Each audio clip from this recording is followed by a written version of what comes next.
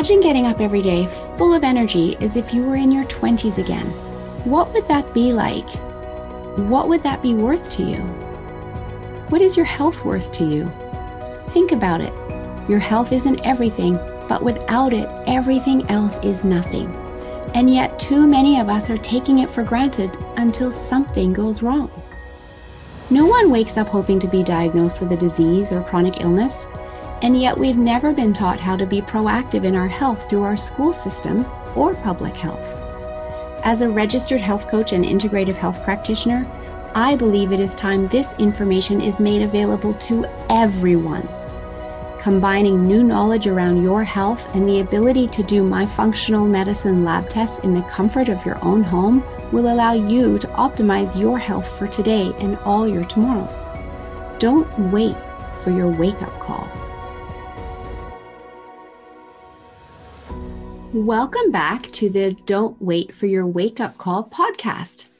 I am Melissa Deely, and I am the host of this podcast. And today, I want to talk to you about sleep. As an integrative health practitioner, I truly understand the importance of sleep. But this is something that we all do, hopefully every day. And yet, most of us have never been taught how important it is or how to optimize your sleep. And so today I want to bring you some facts around sleep.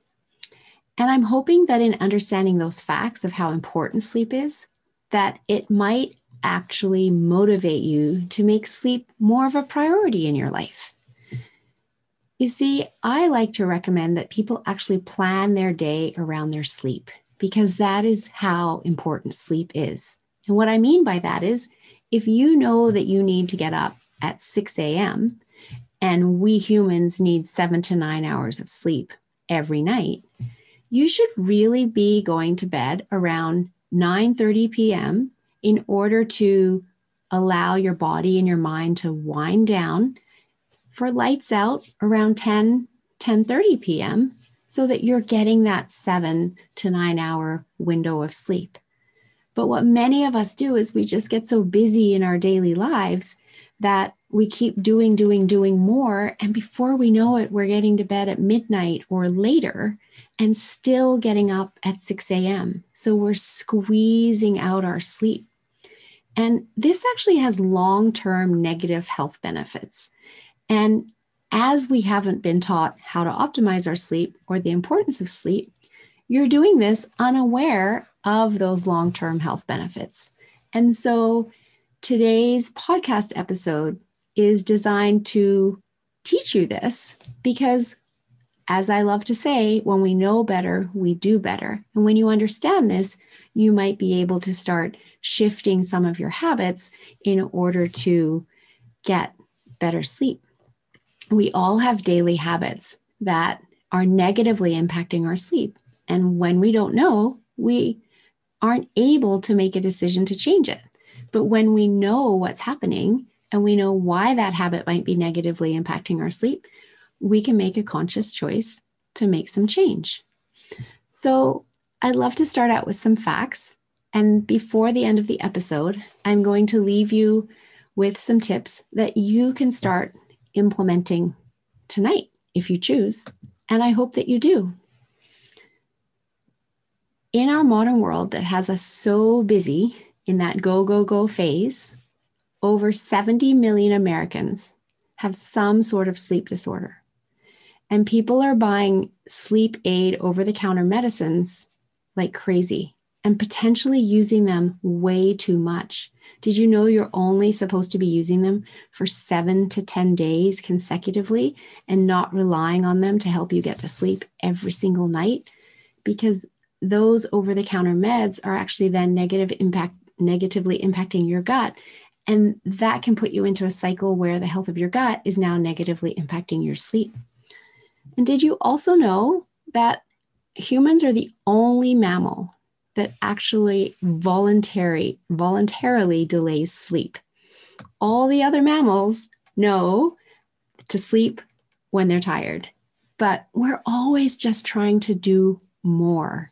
And it's causing us physical health problems. And if you think about it, going back to the beginning of time, before the advent of electricity, our hunter-gatherer forebears would go to sleep when it was dark, and they would wake at dawn. And our hormones work with that natural cycle. And our human body is very slow to change through the evolution of time. And so our hormones today still work with that natural cycle, but we don't realize that and don't allow that flow because we have electricity, we have computers, we have TV, we have all of these screens that keep us busy late into the night. But the way that our hormones work for optimal sleep is that we should be getting into bed between 10 and 11 p.m. every night. And the reason for that is that we have two hormones that are impacting this. One of them is cortisol, and we want cortisol to be at its highest in the morning to wake us up and give us energy to start our day. And it slowly drops throughout the day. And it is at its lowest between 10 and 11 at night. The inverse hormone of cortisol is melatonin. And melatonin is at its highest between 10 and 11 p.m. at night. And so that is the perfect ratio or inverse relationship between these two hormones that allows our body to get into a nice, deep, restorative sleep. However, we mess with the production of melatonin by looking at screens, because screens emit a blue light, which I'm sure you've heard of. And blue light is also emitted by the sun at high noon. So blue light tells the brain that it's high noon and it's not yet time to be getting ready for bed. And blue light actually prevents the production of melatonin for half an hour after you get off the screen. So if you are using a screen, TV, computer, phone, tablet that is emitting blue light in the evening, you might be on screens for 3 hours at the end of your day. When you get off that screen, your body can't produce melatonin for another 90 minutes. And so if you're thinking that you're going to get off the screen and then hop into bed, you might fall asleep, but you're not going to fall into the deep restorative sleep that your body truly needs.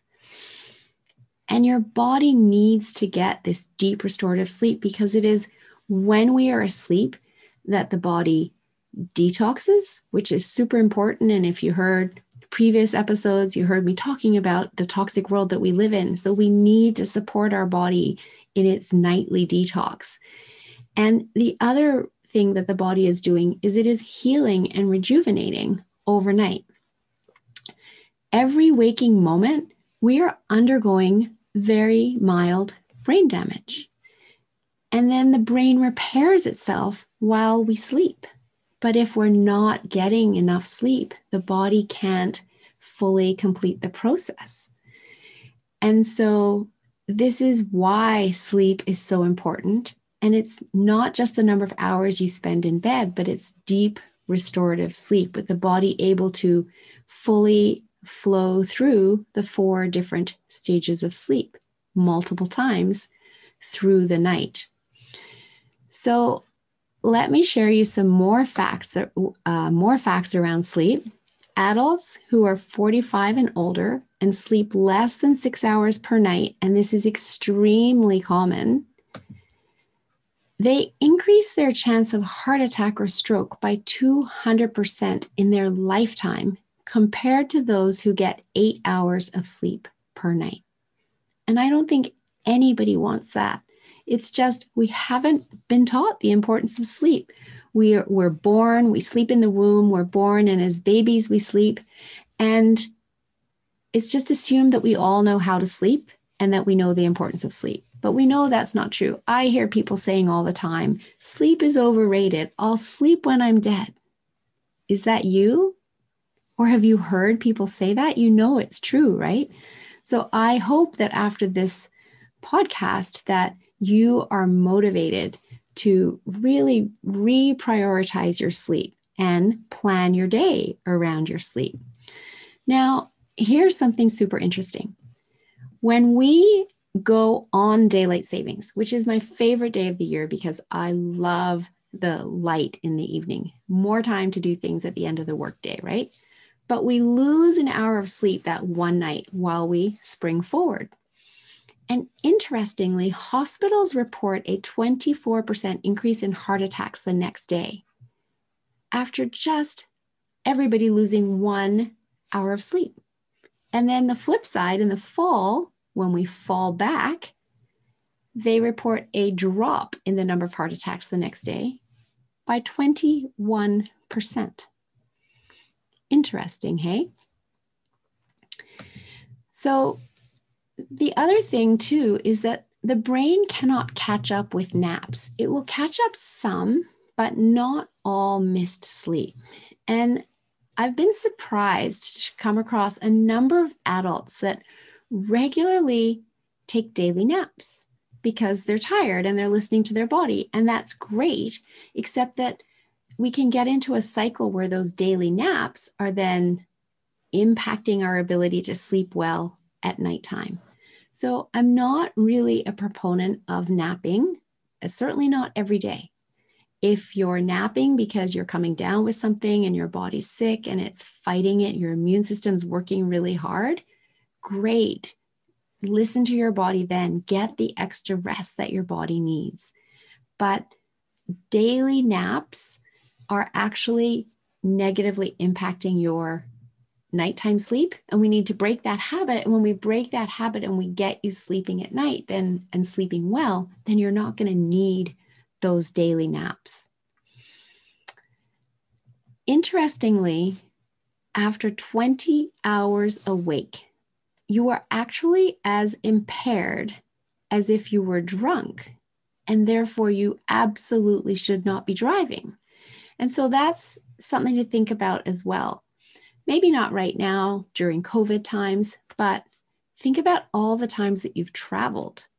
And travel days are long days, from getting up and getting yourself to the airport, however long that might take, waiting at the airport, of course, going through security, checking in, all of that takes time. Then your flight, wherever you're flying to, how long is that flight? Arriving at the other end, and then getting to wherever it is you're going. But when you arrive at the other end, have you booked a rental car? And how long have you been awake for in that process? Should you be booking a rental car and driving in an unfamiliar place? Or would it be better to be perhaps booking a hotel shuttle, or arranging a driver, arranging somebody to pick you up if you're going to a place where you know people? So think about that the next time you're really short on sleep. Should you be getting behind the wheel of the car? And the problem is we can't test for sleep deprivedness per se, the way we can test for alcohol. So police don't do sleep tests like they do alcohol tests. But what's interesting is that accidents caused by drivers that have fallen asleep are actually way worse than accidents that are caused by drivers that are drunk. Because what happens is when you've fallen asleep, if the brain is so tired, it takes 6-second naps on you. So it's so exhausted, it's going to sleep for 6 seconds at a time. Well, when you're asleep, you don't react. Whereas a drunk driver tends to have slower reactions, but there's some reaction, some attempt to swerve, some attempt for it not to happen. And so the statistics do show that accidents caused by people who have fallen asleep are far worse than accidents caused by drunk drivers. And so both of these should be absolutely illegal. It's just there isn't a way to test for that sleep-deprived driver. You would know very well that your diet impacts your sleep. What are you eating at the end of your day or throughout your day? And not only what are you eating, what are you drinking? Many of us start our day with caffeine. We wake up and we use that caffeine to kick us into gear. Sometimes we wake up feeling sleep deprived, even though we've been in bed all night. And we need that caffeine to get us going. The problem is is that caffeine has an 8-hour half-life. So if you have a cup of coffee at, say, 8 a.m., you have half of that still in your bloodstream at 4 p.m., and you have half of that again still in your bloodstream at midnight. So if you've just had that one cup of coffee, you still have caffeine in your bloodstream as you're trying to go to bed between that 10 to 11 p.m. window. But if you've had more than one cup of coffee and you've had them throughout the day and sometimes even early afternoon, you have a lot of caffeine running through your bloodstream at the time that you're trying to go to sleep. And you might feel exhausted, but your mind is still going. And so when I work with clients, one of the things that we do, especially for that person that's kind of feeling tired but wired, and then at bedtime, they've been tired all day and now they're wired at bedtime. One of the things we do is we start to break that caffeine habit. And interestingly, that caffeine that was the crutch to get them going, when we break that habit and get them sleeping well, so they don't need to rely on caffeine in the morning, they actually end up with more energy and love how they're sleeping. And if they love the taste of caffeine, then maybe we do decaf, or maybe we simply limit it to 1 cup. But in many cases, people are like, now that I'm off it, I don't want to go back to it. Because caffeine tricks your body into not knowing how tired you really are. And then you tend to push through that ideal sleep window of 10 to 11 p.m., get your second wind because your cortisol level's starting to rise again and give you energy. And you don't end up having a long enough, restorative enough sleep. And you wake up tired again the next day. So sleep also regulates your appetite, and due to the hormones leptin and ghrelin. Leptin is our satiety hormone, and it gets suppressed due to lack of sleep. And what that means is that due to lack of sleep, your body isn't telling you when you are satiated, when you feel full. So you end up eating more. And it makes sense in that we need energy to function. Our brain needs energy, and it gets energy from food or sleep. If you haven't had enough sleep, your brain's going to be looking for more energy.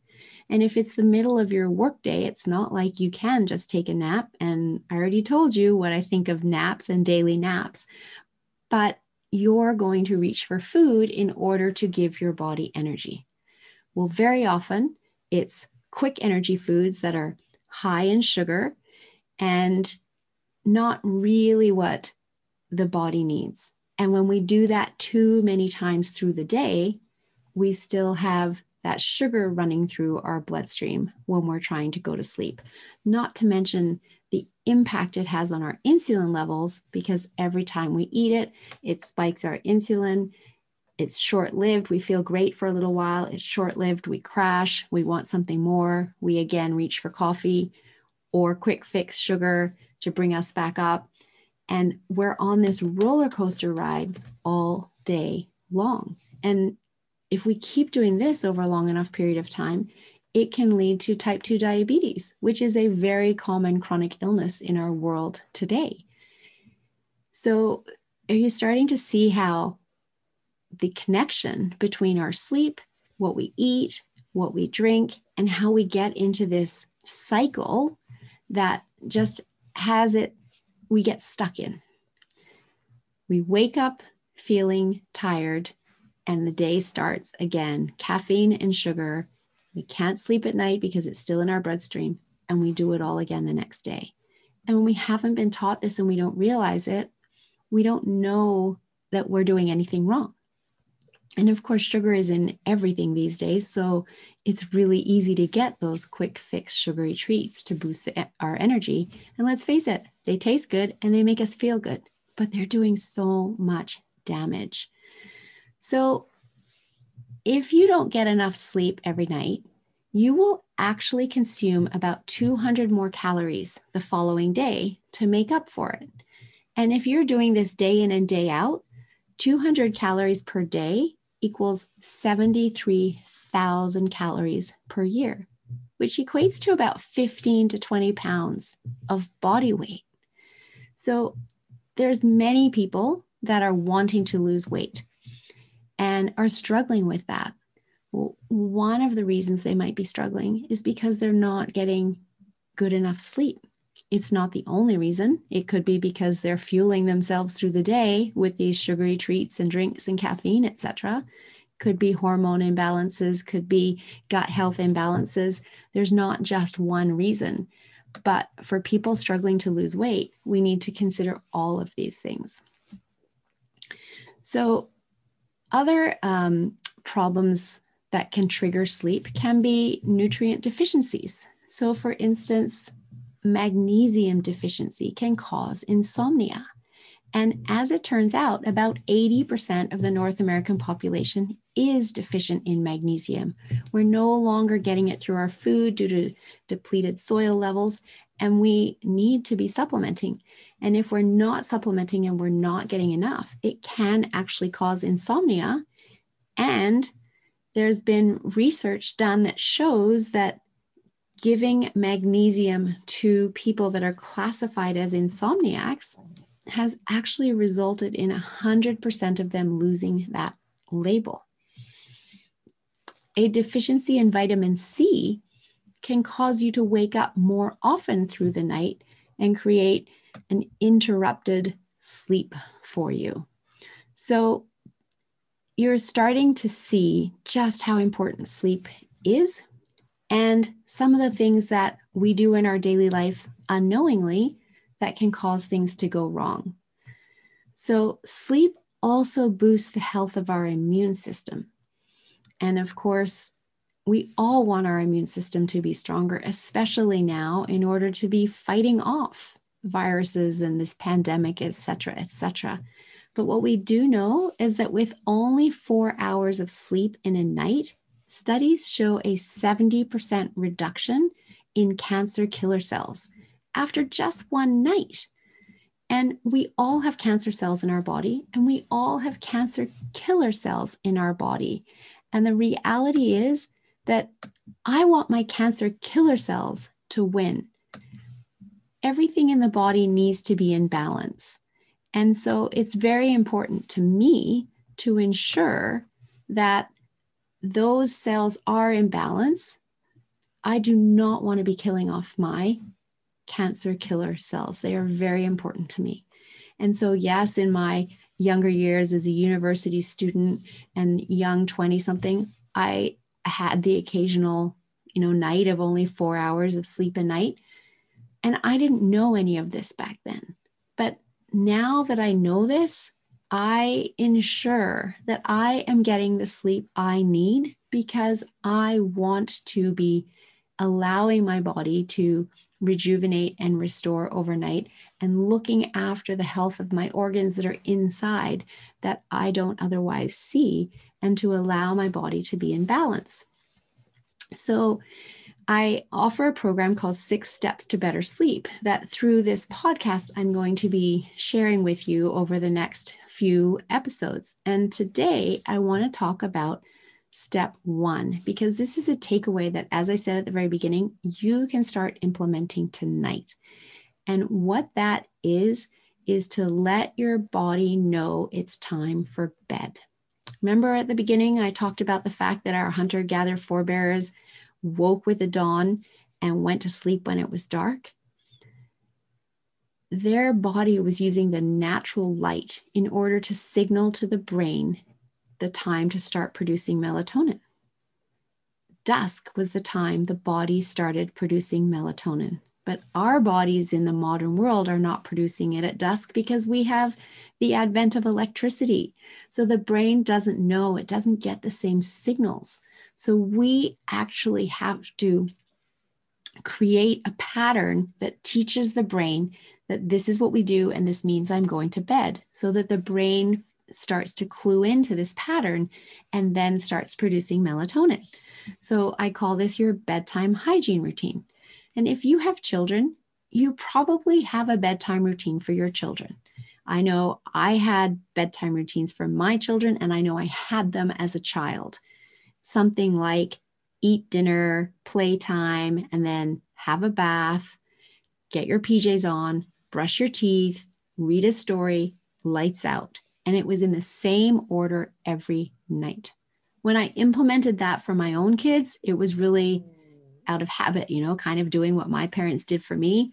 And also because I thought it was convenient for me because the kids knew the routine and they were, in most cases, more likely to be compliant with it when they knew what was coming next.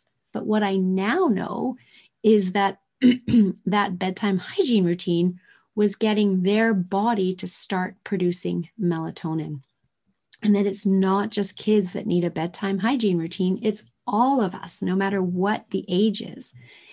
And so this bedtime hygiene routine is a series of 4 to 6 steps that you create for yourself that you do in the same order every single night for 30 nights. And as you build this habit over 30 nights, your brain starts to figure out, oh, he's doing this, then he's going to do this, then he's going to do this, and then go to bed. So when I see him doing this, I know it's time to start producing melatonin.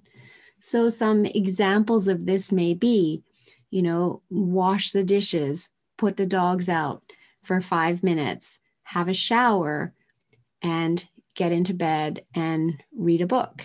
It may include journaling. It may include some yoga or some stretching exercises. There's any number of things that it can include. It's all about making a schedule that works for you. So for me, for example, it's what I like to do is I like to do some yoga, calm my body, stretch my body at the end of the day, wash my face, brush my teeth. Sometimes it may be a bath with some Epsom bath salts, and then it's get into bed and read. And I like to read for at least half an hour. And I'm reading a book, not a tablet, because again, I don't want that blue light. And that is what triggers my brain to know that she's getting ready for bed, she's calming down and getting off screens, and it's time to start producing melatonin. And I've been doing this for a number of years now, so it isn't exactly in the same order each night, but that time period of winding down and getting ready for bed is about a 45-minute to 1 hour process, depending on the night. And that's enough time for my brain to figure this out and start producing melatonin. So some other things that you can be doing is you can actually start to dim your lights in the house before you get into bed so that you're creating a little bit more of a dusk inside the home. So that's one thing that you can be doing. You can be, tidying up things from your day. That might be part of your routine. You might be practicing some meditation or some yoga like I love to do, washing your face, taking a shower, brushing your teeth, putting PJs on, maybe listening to some binaural beats or some calming music, etc. There's many things that you can build into this routine. Something else that I love to do as part of this practice is after I finish reading my book is a practice of gratitude. So I have a journal by my bed, and some days I might journal about my day, or some days I just might go straight into my gratitude journal. And I will write down 3 things that I'm grateful for in my day. And what I love about this is that it allows my brain to go to sleep happy instead of worried about something that went wrong through the day or already thinking about my busy day tomorrow. When our brain goes to sleep happy, that's what it's mulling over throughout the night. And it allows for a much more restorative sleep because you're not waking yourself up thinking about all the things that you have to do tomorrow and being in that stress state that's producing cortisol. And our brain is trained to keep us safe. That's its job. So as we go through any day, it is always looking for the danger or the negative. And So when we take the time every day to actually start looking for the positive, it shifts your mood as well. And each day feels better. Because if you know you're going to write 3 things you're grateful for in your gratitude journal in the evening as you go to bed, you're going to start noticing them through the day and saying, oh, I got to write that in my gratitude journal tonight. I'm going to remember that. And then throughout the day, you're also focusing on the positive. You're looking for the things to be grateful for, rather than just allowing your brain to take over and look for the danger and focus on the negative. A couple of other awesome things that you can do as you're getting ready for bed. I mentioned that I love to take baths. So a hot bath with Epsom bath salts in them, which have magnesium. And I mentioned magnesium before, and the fact that 80% of North Americans are deficient. The skin absorbs the Epsom bath salts really well, and they have magnesium in them. So you could put 1 cup of magnesium into a bath, and you could also add a cup of baking soda, because baking soda helps induce sleep, and the magnesium is helping the body relax and also restoring the deficient magnesium levels. So those are some extra tips for you as you plan out your bedtime hygiene routine.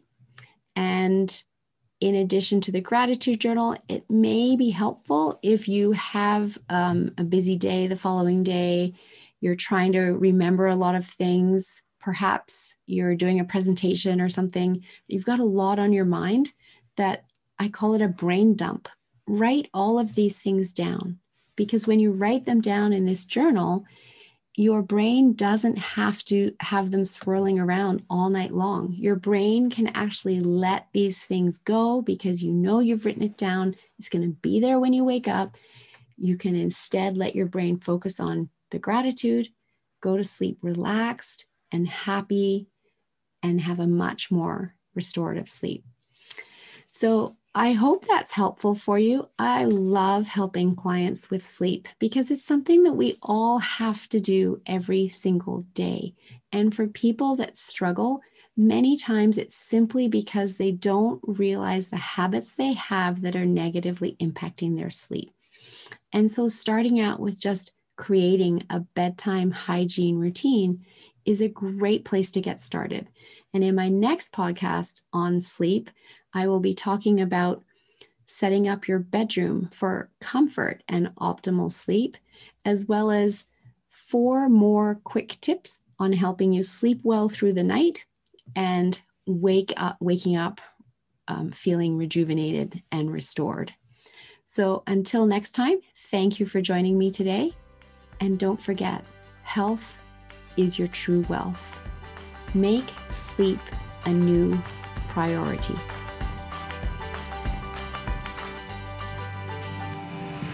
Thank you for investing this time with me on the Don't Wait for Your Wake Up Call podcast. I'm so glad you joined in.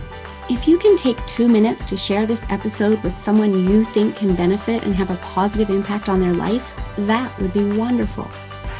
Please leave a review by going to your favorite podcast listening app and let me know what you enjoy or would like to hear more of. It will support me in my effort to bring the possibility of natural healing to a wider audience and help disrupt the sick care system we have today and make human health a global priority.